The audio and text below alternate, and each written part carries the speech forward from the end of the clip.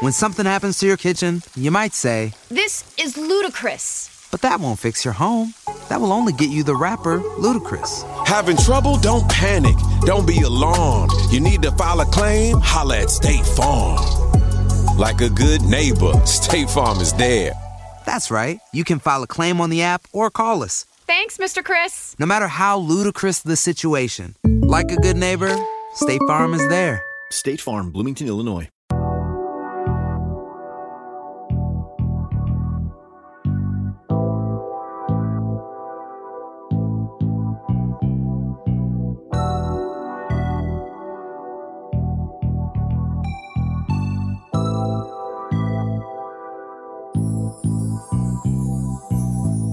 I woke up feeling wealthy today. My bank account might not agree, but hey, that shit on the way.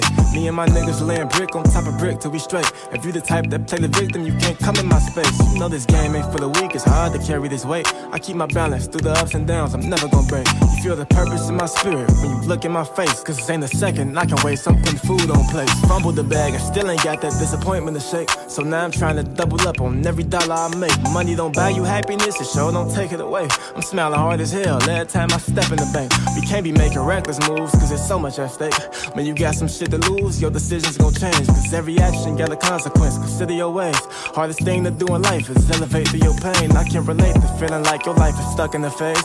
Giving effort, but results just keep remaining the same. Have some patience with yourself, shit ain't as bad as you claim. I seen the homeless nigga smile while he was standing in rain. It's all about perspective. I'm chillin', catching blessings. And cryptocurrency been bustin', and I'm well invested. She know that if she rock with me, then she gon' stay protected. Cause even when this shit get hectic, I ain't never stressing, I'm legend. I woke up feeling wealthy today. My bank account might not agree, but hey, that shit on the way. Me and my niggas laying brick on top of brick till we straight. If you the type that play the victim, you can't come in my space. You know this game ain't for the weak, it's hard to carry this weight. I keep my balance through the ups and downs, I'm never gonna break. You feel the purpose in my spirit when you look in my face. Cause this ain't a second, I can waste, I'm putting food on place. Mill. Welcome, everybody, to another episode of the Black Wealth Renaissance Podcast. Your boy, David Bellard, 1/4 of the Black Wealth Renaissance, checking in with my brother, Jared. Jared, how you living, bro? Man, I'm good. I can't complain. Finally in the building today with y'all boys, so it's lit, man. And then we got a super special guest on today. It's about to be real exciting. I accidentally did some homework on him, and hey, let me tell you, this dude's a heavy hitter. Pressure. Y'all already know how we coming, man. Look, this is the BWR Podcast Atlanta edition. Like my brother Jared just said, we got an amazing guest on today. Over there to my right, we got my brother, Mr. Demarco Thomas. He is absolutely killing it in the logistics industry. Owner of the Metro Max Group, out here doing anything it is to do with trucking, and a master outsourcing. Demarco, man, how are you living, King? Man, I'm blessed, man. And I appreciate the opportunity to be on this platform. And looking forward to killing it. Hey, we appreciate you for pulling up, my brother. Like you said, you took the time out of your busy Saturday to do this, and we grateful. So we're going to just get right into this thing, man. So DeMarco, man, for anybody that's unfamiliar with you, can you just give them a brief background on you and like how'd you get your start? Sure, man. So DeMarco Thomas, CEO of the Metro Max Group. We started 2016 over the road trucking. My primary background is finance. So I worked a couple years in corporate finance, had a friend convince me to get a semi.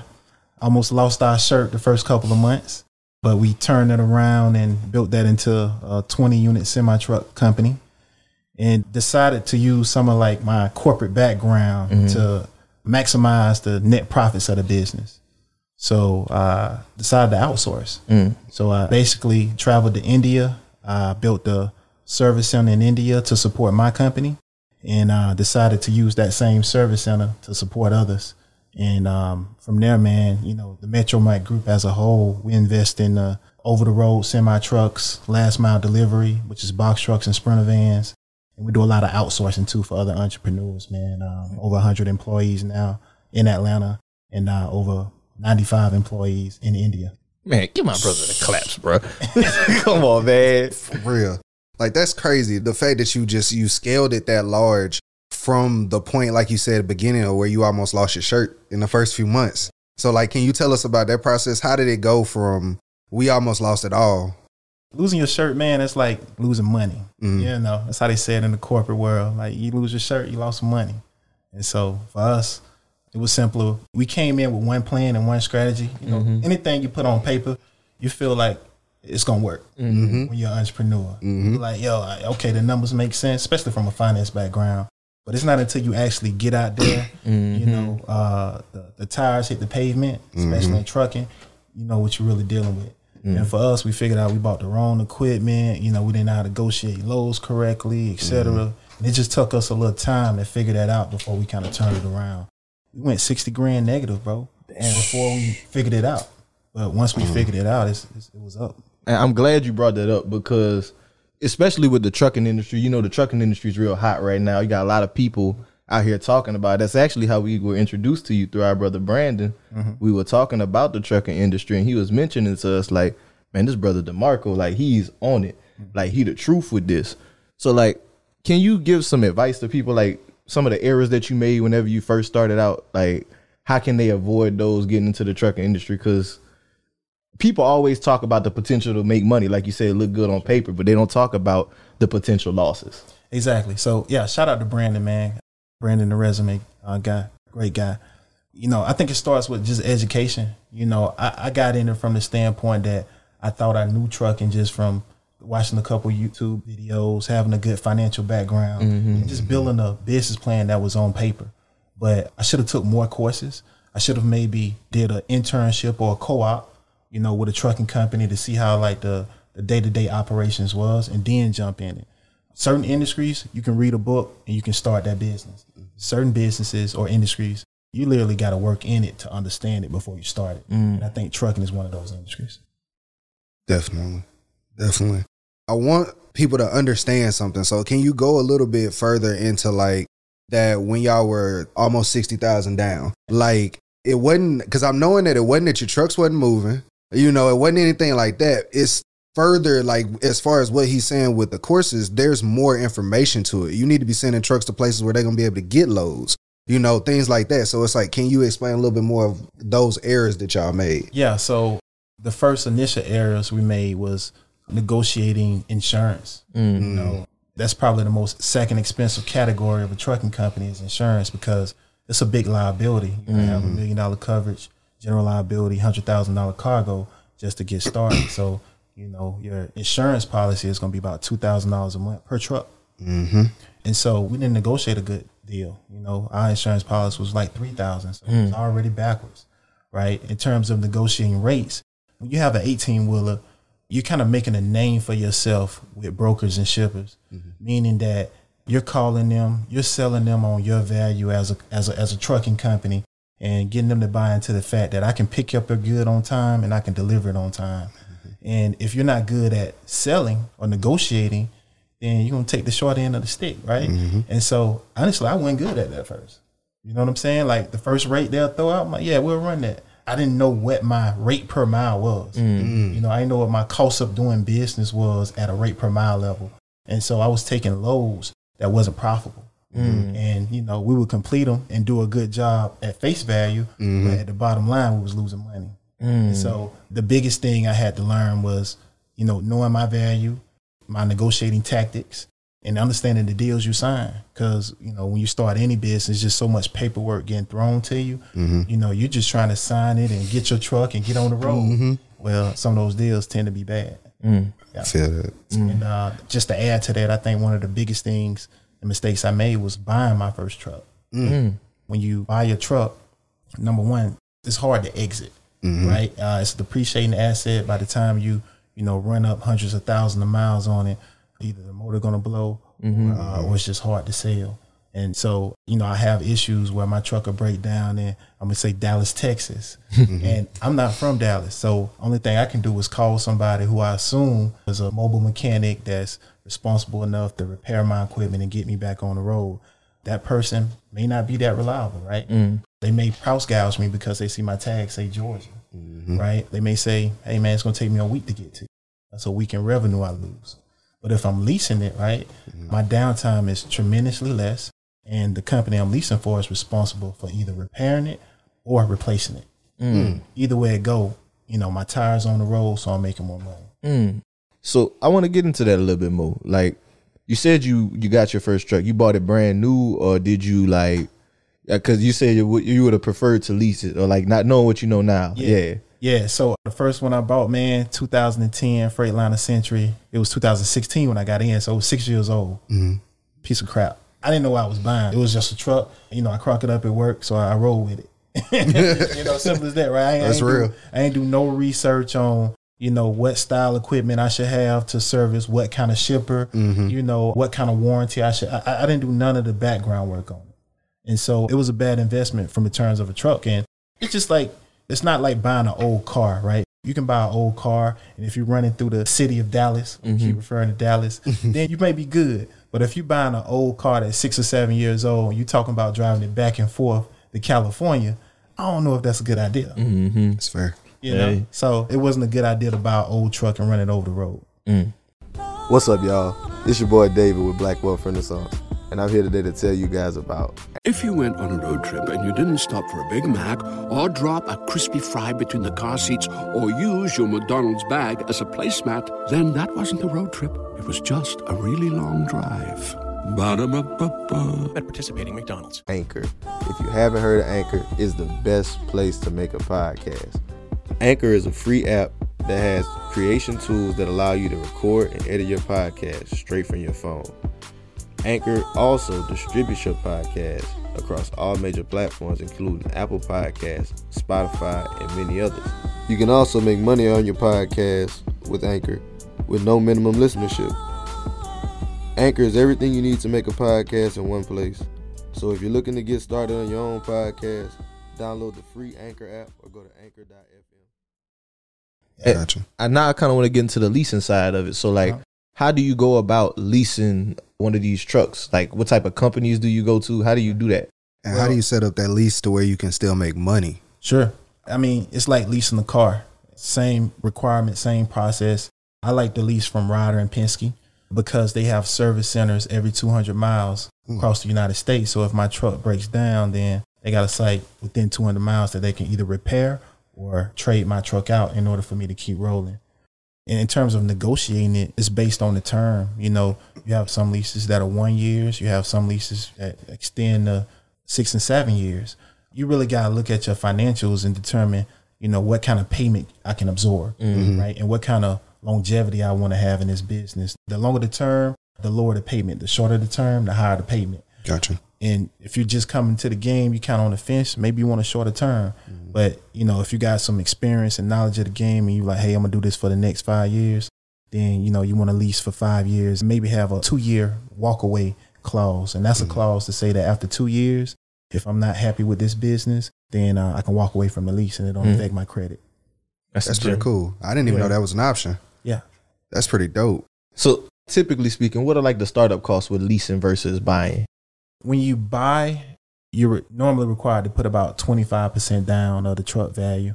So, you know, truck 60 grand, you do the math, and you got to do that every time you buy. Normally when you lease, it's kind of based on your personal and business credit, if you have business credit at that time. And usually it's first and last month payment of the lease term. So it's a lot cheaper to lease versus to buy. You know, the hurdles to lease in terms of credit requirements are higher. But if you got the credit to do it, it costs less to get in versus leases. You know, you may spend 20 grand to buy one truck, right? Because you got a 30% down payment, but it may only cost you 5 grand to lease a semi. And so that 5 grand multiplied times 4, you could have bought at least 4 trucks, 4 semis for the financing cost of buying one. You know, so Cash flow going crazy. Cash flow going crazy. And you don't make money in trucking until you got 3 trucks over the road semis. So if you get 1 semi truck, you're not making any money. You better hope you break even your first year. It's not until you get multiple units that you're making money. It's a volume game. Because if that 1 unit go down, your cash flow stop. All the truck note, that high insurance I told you about, the driver that you got to pay for while it sits, all that stays. So it's a volume game. And you said something as far as like, I know you said one of the main issues y'all started with was the way you bought the truck. And you explained how you fixed that as far as leasing. Yeah. Like I said, I had done a little bit of homework. Can you talk to him about how you fixed your insurance rate problem? Because I felt like that was really dope. Yeah. So you can still change insurance providers, right? So really, it was mid-year, about 6 months into my policy. I switched to another carrier and I just shopped it.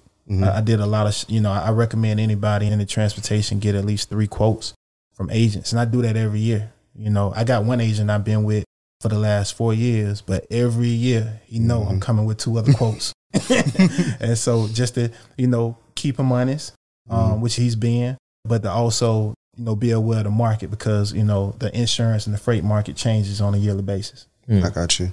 And then didn't you, now correct me if I might be wrong, but didn't you start coming together with more like truck owners so that y'all had a little bit more leverage when y'all were coming to them? Power in numbers, man. So when I first got in the business, I started by myself. But as I grew into it, I started to meet other trucking entrepreneurs who faced some of the difficulties I faced, who didn't have the negotiation power, right, similar to myself. And we started to go to these insurance companies and these factoring companies and negotiate as a group. Instead of my 1 or 2 trucks at the time when I first started, we'll go to them with 30 trucks. And so our negotiating power was a lot higher, and we'll make sure all 30 of us benefit off the deal. And so it's a volume game and it's a units game. The bigger you get in trucking, the more leverage you have with negotiating anything that kind of impact your business. That's group economics really at work right there. 100%. So like, did y'all have to get an LLC together, or did you just like be like, okay, we got each individual company? No. So we all kept our company separate, but we just had one representative, right? So one point person, it was me for factoring. And what factoring is just to explain that usually shippers and brokers pay net 30 days. But as a trucking company, you can't wait 30 days in order to get your money, right? So you pay what's called a factoring. It's a accounts receivable company to take your invoice, and they take a percentage of it. It could be anywhere from, 1 to 4%. And let's just say it's $100. They give you, $96, and then they keep the $4 when it pays in 30 days. So you're able to keep your company rolling instead of taking a shortfall and waiting for 30 days. So I was responsible for negotiating the factoring deals, had one partner responsible for insurance, and that's how we roll. Everybody just took a lead, and we all just agreed, gentlemen's handshake, nothing, in writing, that, hey, if the deal is right, all of us are going to this factoring company. And that's what we did. And every time we up for renewal, we're going to get lower. Our rate's going to get lower because our business is growing. Exactly. Right. Yeah. So as I get more and more volume, I get more and more leverage, and I negotiate things down. And that's the biggest hurdle in transportation, at least on the asset side, is when you get into business, if you're coming in small, you really don't have no leverage. But if you come in large or with a group, then they can help dictate something. I got you. When I listened to that other video, I thought that was so dope. That's why I wanted to like really highlight that for a second, because you were just like, all right, cool. I figured out what I did wrong. So I'm going to go ahead and set my business up correctly this time. And then on top of that, now coming from a finance background, I'm going to start to figure out, where am I losing money? Of course. And that was one of the first places, like in that previous interview I listened to, where you were talking about like, I was losing money on my insurance, so I grouped with other people so that we could get a better leverage and get a better rate. And then I was losing money on my buying the trucks, so that's why I started leasing them. And so like, I just thought that was dope, to where you went and you set it up from more of a numbers point of view, just like, okay, cool, this is where I'm losing money. These are the different factors that I need to change or fix to make my business more successful. Yeah. And now you teach other people how to do the same, right? Correct. So I don't necessarily do trucking courses, but I'm to the point now I invest in trucking companies. So I find different characteristics and people who specialize in different things. Shout out to the last mile legend, Chris Bright. He's a recent person who kind of joined us, and he was already doing his thing in Jacksonville, Florida, and he wanted to maximize it. And I had the knowledge and the contacts in order to amplify it. And we did a joint venture, and now we're growing down in Jacksonville, Florida. Yeah, so that's kind of what I'm in. Like, my goal right now is just to be, more on the VC side of the business. I want to find other entrepreneurs in transportation or who have interest in outsourcing, and then help them grow their business. Yeah. Kelly, man, get my brother Chris on the camera real quick too, man. We can't just give my man a shout out and not show y'all the man with the plan, man. Yeah. That's so dope, Demarco, like the way you continue to grow and stay within your lane within this business. So I kind of want to go more into your journey though. So you started off with the semis and the trucking.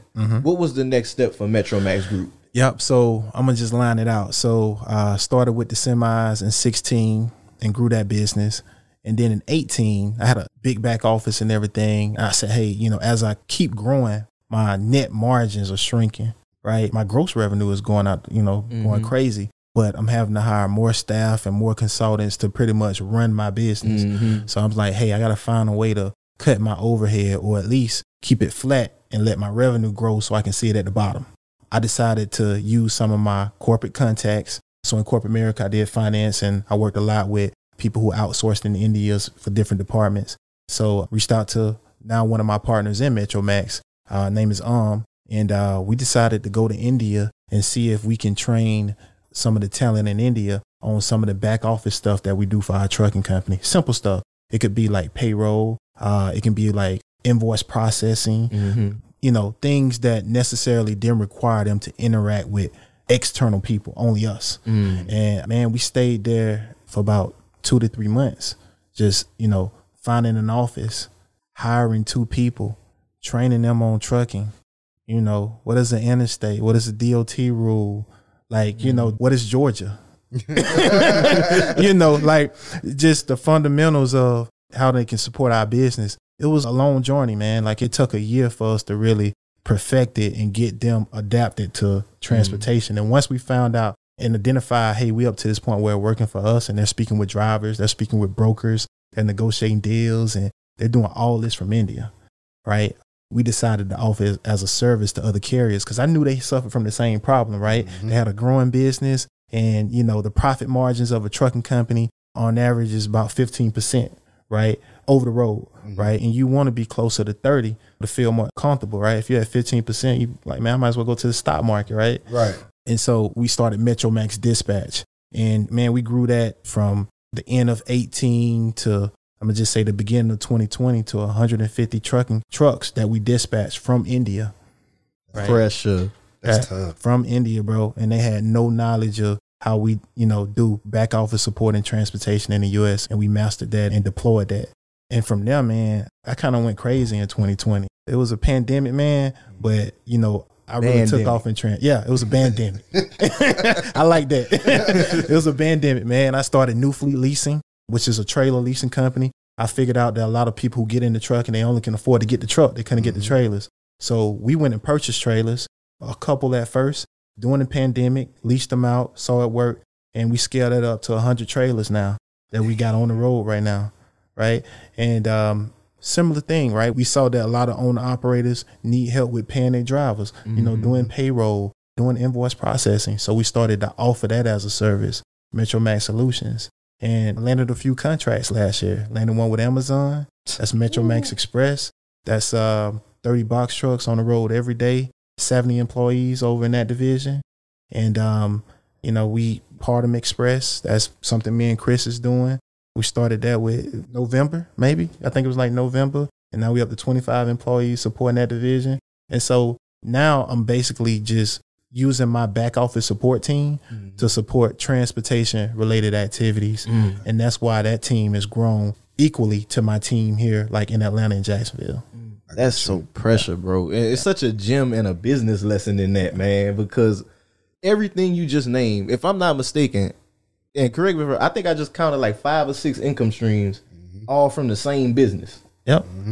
Yep. And all from solving problems in the same industry. That's the key. That was the part that I found like the dopest about it is like you took what you're already doing, what you're doing well, and you just said, okay, cool. If I have this problem, somebody else probably got this problem too. Like if I figured out a way to systemize this and fix it for myself, I can offer this to other people, scale that, and then make a whole lot more money just basically doing the same things as also cutting your overhead. Exactly. That's crazy. Exactly. And I'm saving them money and cutting their overhead, right? Because if I figured out a way to cut mine and I can offer them that same service, the loyalty is there in terms of a customer base. Like you can follow us on social media. We do no sponsor ads, right? Everything is referral based. We've just grown organically. And it's due to we got a good price point and we offer good service. And the third thing is solving a solution. Anytime you're solving a solution in an in-demand industry, you're going to get business. Man, I heard that dispatch rate. I said, you charge how much? And it's still profitable? What? Yeah, it's like man. the industry average for dispatching is like 10%. Yeah. And y'all are currently around like 6 or what? No, we lower than that. We like 4 now. Man, they're killing the game. And that's because you're able to do it because you got outsourcing in India. Exactly. So the cost of my employees to support it is less, so I can charge less. But also volume too, right? As I get more and more volumes, I can drop my rate because I don't gotta take everything from one owner operator. I got, a couple hundred more that I'm supporting too, and that numbers add up with volume. And so it's about scalability, man. Like every company I mentioned, as you can see, it kind of grew and it scaled. Like I think as entrepreneurs, we don't think about growing businesses. We just think about starting them. And we got to think about, how do I grow it? How do I replace myself? How do I provide opportunities? And we talk about generational wealth. Generational wealth is scaling. It's that business extending when you're not here, and it don't extend when you're not here unless you got people behind it. And so I always build my business based on the fact that I don't have to run it. I'm going to make sure that I put things in place so it can run itself. Actually, I have a question about that. Just for any entrepreneurs that may be listening, are there any tips that you can give as far as how you learn how to hire so well? Because a lot of people do struggle with that. Like if they do figure out, I'm not about to sit here and say a lot of people, nigga, we struggle with that. No, we do. No, but I meant like even like more than just us too. Like a lot of entrepreneurs struggle with hiring because it's hard to duplicate yourself or to get the system or the task done. To get the same result. The same result, yeah. The same way that you would have done it, but you not doing it. Right. So when I first started like hiring managers, honestly, I started in my circle because it was a trust thing, right? It was like, I just want to bring somebody in I can trust, and I'll teach them transportation or I'll teach them the business because I've mastered it, right? After I got over the trust hurdle, it became, okay, now I need to hire people that take it to the next level. They already got the experience and things of that nature. I can put them in place and then have the person I trust monitor them. Okay. Right. But either way, I'm out the way. Right. And the business is still growing. So I think it's a combination of finding people you can trust initially, but then as it grows, you put in the processes and procedures to monitor the new employees or managers that come in that you don't have that repertoire with, but you do have the system and the processes to monitor them. But you got to let go at some point. And so I always build my businesses, like the businesses I name, from the one with Amazon to the trailer business. I came in with a manager. Day one. He learned it with me. You know what I'm saying? You went through the fire with me. So when it scaled, I know you can handle it because you know everything I know. So I try to start business with a manager versus let me just start it by myself, figure out and then hire it. I think it's better to have a partner going with it ground up. And sometimes you may not have the money because sometimes people think like, yo, I can't afford a manager day one. Give them some equity, man. Find a way to incentivize them long term if they believe in your vision. You become a salesman when you got a company. You got to sell people to do business with you, but you also got to sell people to work with you, right? And I think anybody who, work with me, it's not working for me. We're partners. I'll get in there and I'll move some boxes myself. I'll drive a box truck myself. It got to get done, and that's the mentality my whole team got. Yeah. And I think that's so powerful what you just mentioned there because people will hear you say that you built these companies, you grew and scaled so fast, and they think that you wouldn't need to do any of that stuff anymore. Like there's no reason for you to, but that's leadership. That's real leadership. When a leader and somebody who just points out and tells everybody what to do is somebody that knows how to get what needs to be done. I think about it with even like big franchises like fast food industries.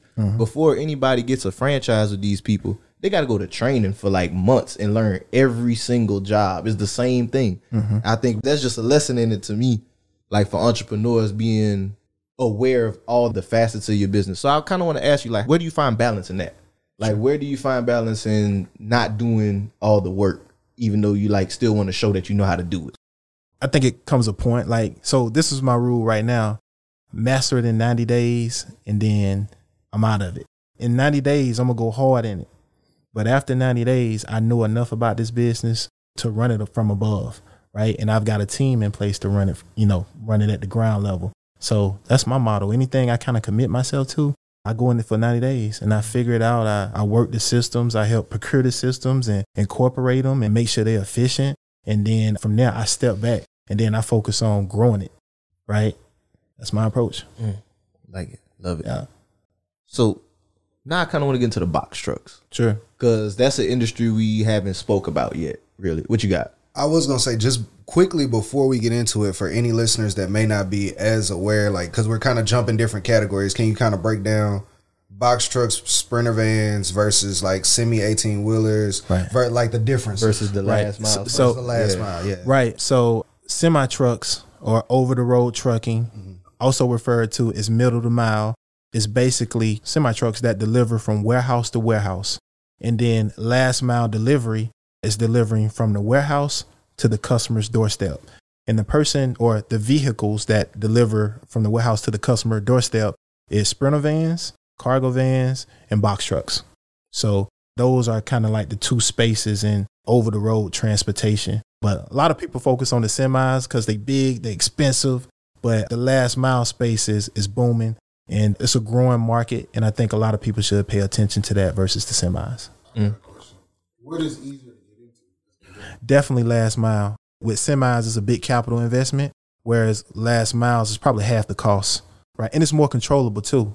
Nobody in here really got CDL licenses, right? Nope. No. So all of us can start a last mile delivery company driving box trucks and Sprinter vans. But with semis, you ain't got no CDL license, but you want to jump in that space. You can't even move your truck. Ooh. You got a business, you can't even run it. Ooh. Now, you don't need a CDL to start an over-the-road semi-truck company. When something happens to your kitchen, you might say, This is ludicrous. but that won't fix your home. That will only get you the rapper, Ludacris. Having trouble? Don't panic. Don't be alarmed. You need to file a claim? Holla at State Farm. Like a good neighbor, State Farm is there. That's right. You can file a claim on the app or call us. Thanks, Mr. Chris. No matter how ludicrous the situation, like a good neighbor, State Farm is there. State Farm, Bloomington, Illinois. I don't have one, but my partner did.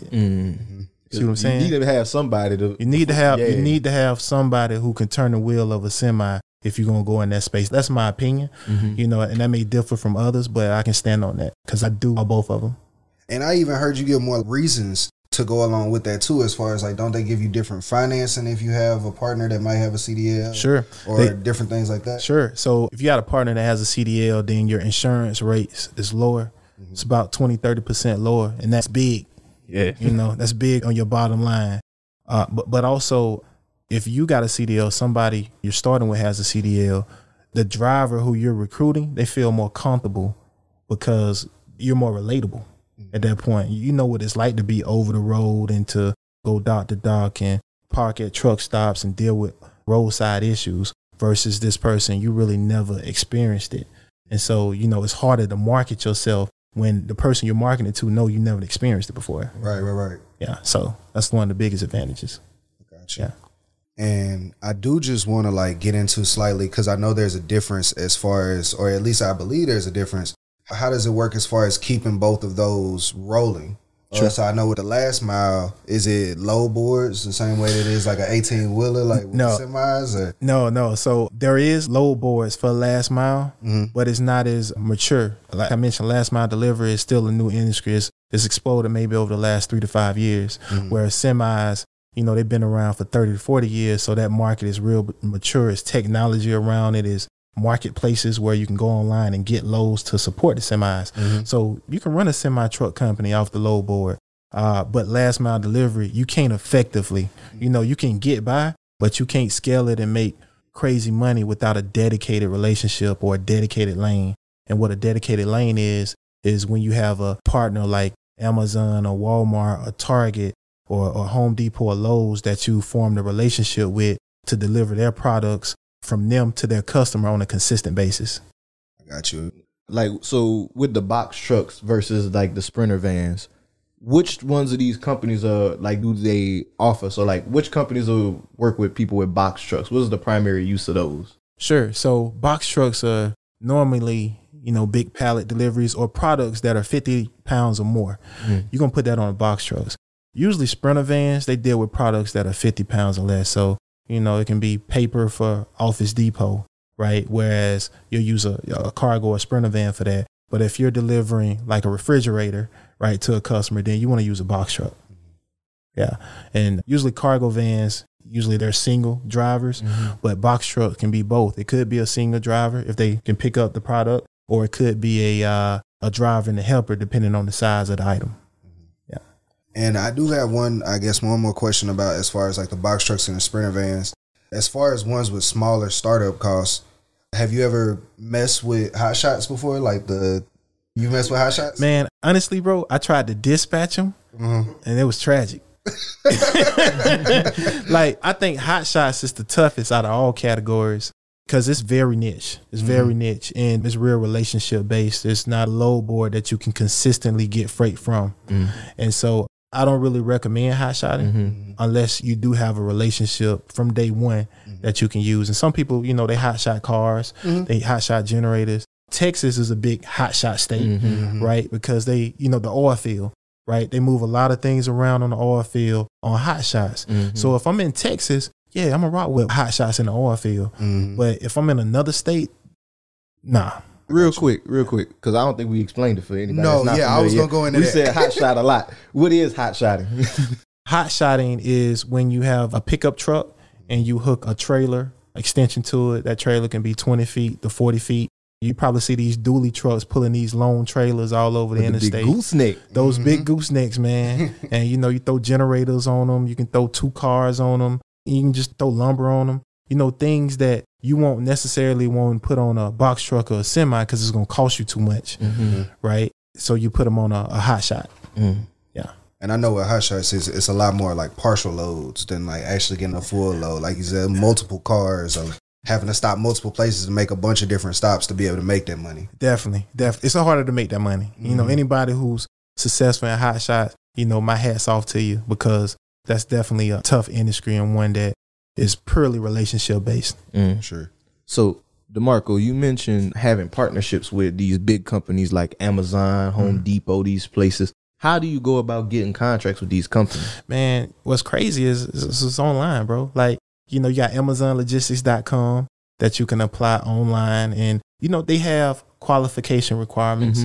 You know, most people think like, hey, I have to know transportation in order to get qualified. Really, that's not the case. They like to see that you have some kind of leadership experience, that you have good personal credit. You know, I can't trust you to be responsible business wise if you're not responsible personally. And you have to have a certain amount of liquid capital. Amazon at the time, I think it was only like 30,000 liquid. And then you go through a screening process where you meet with them. My vans and my employees, my vans have Amazon insignia on the side of them. And my employees wear Amazon uniforms. So I'm pretty much an extension or a representation of them. And so they're going to interview you as a potential owner to make sure that they're comfortable with you representing them. Gotcha. And so once you pass that process, you sign a contract and you have a certain amount of days to, you know, get trucks and get people in place in order to go support that contract that you sign.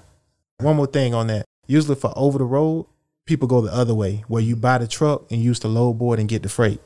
With last mile, you don't want to go that way. You want to get the contract first and then go get the assets because you don't have the load board like you have for semis. I got you. You can't just go get the work like that. Can't just go get it like that. That make a lot more sense. Yeah.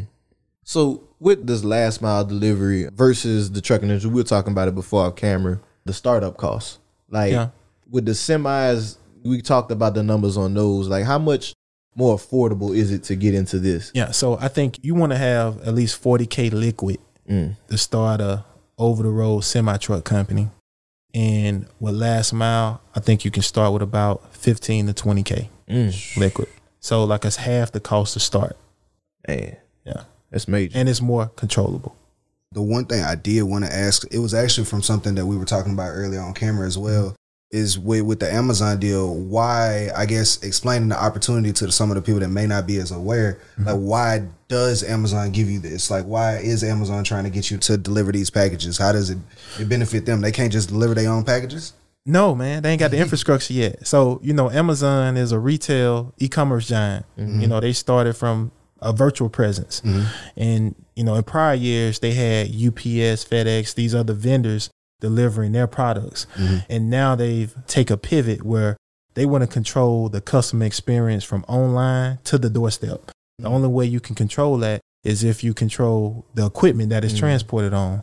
So over the last 5 years, they've, you know, started buying warehouses. They formed deals with small trucking entrepreneurs like myself and started what's called Delivery Service Partner Program. and they've used that program to pretty much, control the delivery of freight to their customers. And, perfect example is Amazon Prime, right? First one that came out with, I can deliver the product to your doorstep next day if you buy it today, right? There's no way they could do that without partnering with small trucking companies in order to bring those assets in and deliver their products next day. And they can guarantee that because they have the relationships to guarantee that.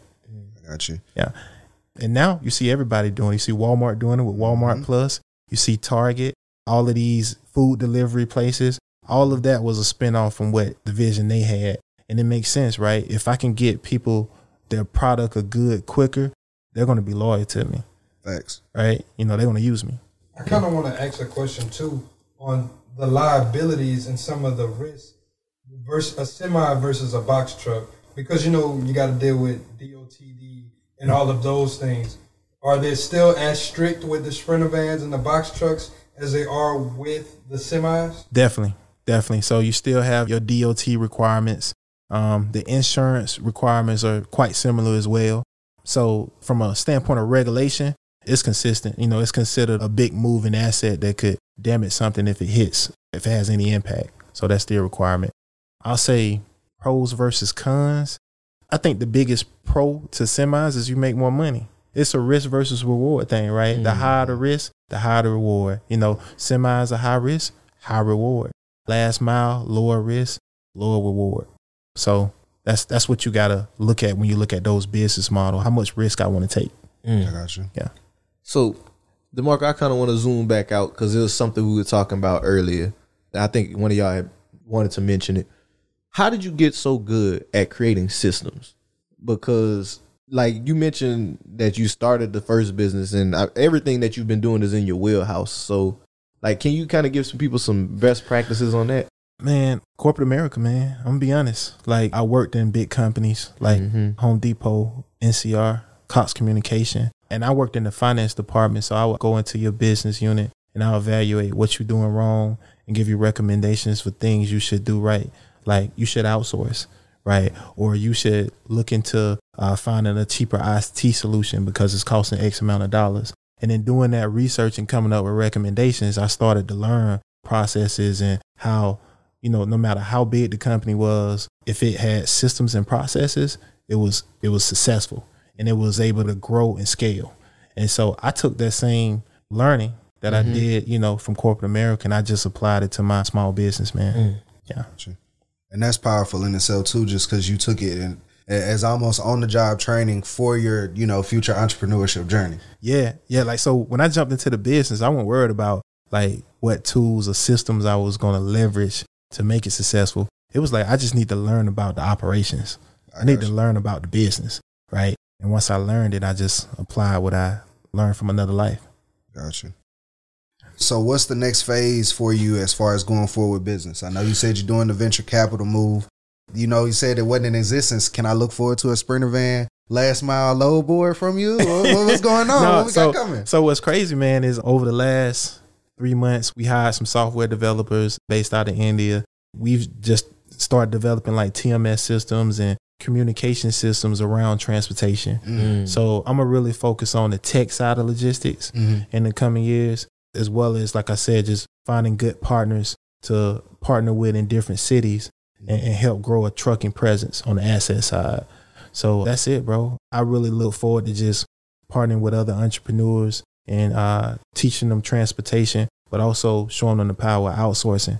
We have a 300-person plan in India over the next 18 months. So we plan on growing that significantly. And, I've started in transportation, but you got to remember my background is finance, right? And so I want to start working with more accountants and people in financial services to help them scale their business offshore. Like if you look at a EY, Ernst & Young, right? They have a big building here in Atlanta if you're driving through the city. But most of their back office accounting work is done in like the India and Philippines. Usually the people here are just salesmen. Right. And so as an accountant, you can't be, doing all the bookkeeping, but at the same time, procuring customers as well. You need a back office. So I'm starting to work with accountants and digital marketers in order to support their back office. So the Metro Max conglomerate. Yes, sir. I love it. Yes, sir. So I got one more question for you, DeMarco, my brother. What is your why? What makes you do this? Family, man. I don't come from much, and honestly, I don't want to go back to that. And so I wake up every day and look at my family and know I got work to do. And the second thing is my parents, they worked the same job for 20, 30 years.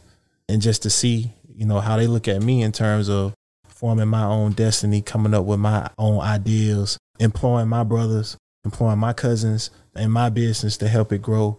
That what inspires me, bro. Like if I fail, I feel like I failed them. And so, they ain't worked 20, 30 years on somebody else's job for me to fail. That's deep. That's motivation. Yeah, so, man, I said that was my last one, but I do got one more. So this is our last segment of the show, y'all. So we're going to do the last segment of the show. It's called What's on Your Timeline. So we want to ask you what's something you've seen on social media, the internet, anywhere that you thought was important, impactful, funny, whatever, that you just want to speak on.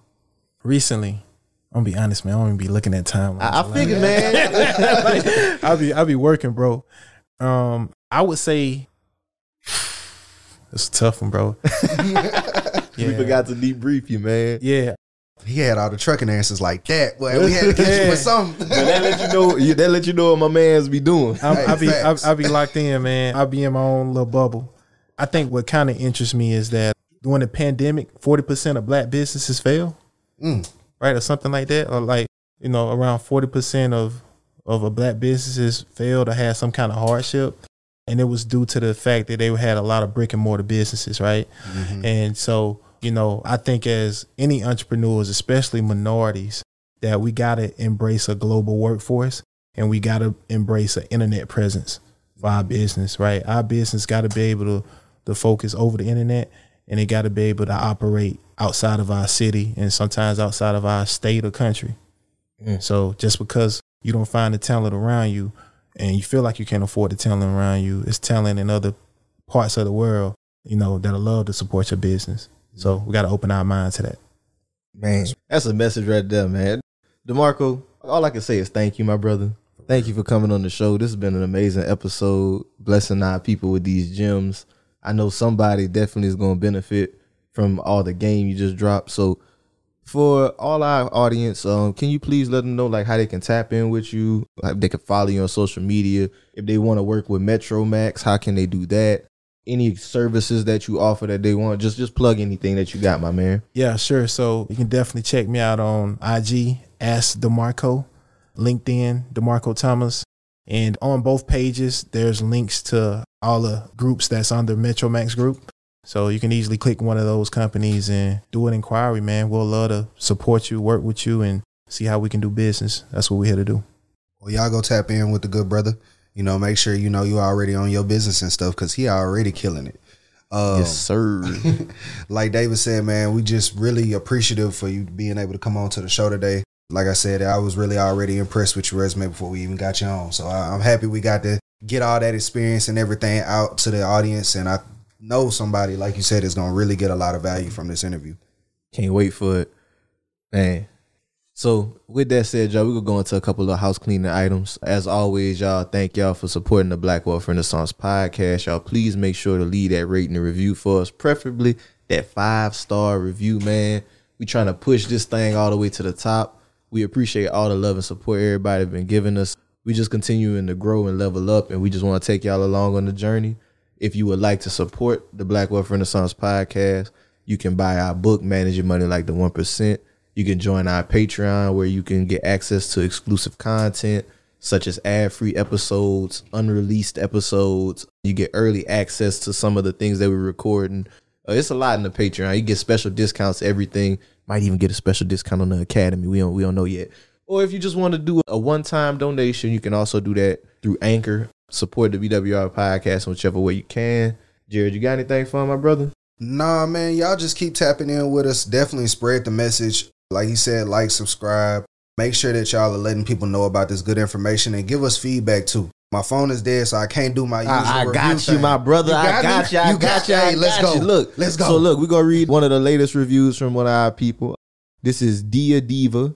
I don't know if it's DIY Diva. I don't know. Either way, she says she never saw herself as a business owner until she listened to our podcast. This podcast has given me confidence to take myself seriously. I don't know if I will ever get to the level of many of the people that they interview, but I'm willing to try and learn what lane I can be best at. This podcast is so informative and gets me excited about doing more in business. It changes the way you interact with the world, and I love that. Thank you, gentlemen. Thank you, DIY Diva. We appreciate you. And yeah, man. Let's fucking go. We love the Wealth Builder community. Y'all make sure y'all leave them ratings and reviews. We're going to shout y'all out. And until next time. If you went on a road trip and you didn't stop for a Big Mac or drop a crispy fry between the car seats or use your McDonald's bag as a placemat, then that wasn't a road trip. It was just a really long drive. Ba-da-ba-ba-ba. At participating McDonald's.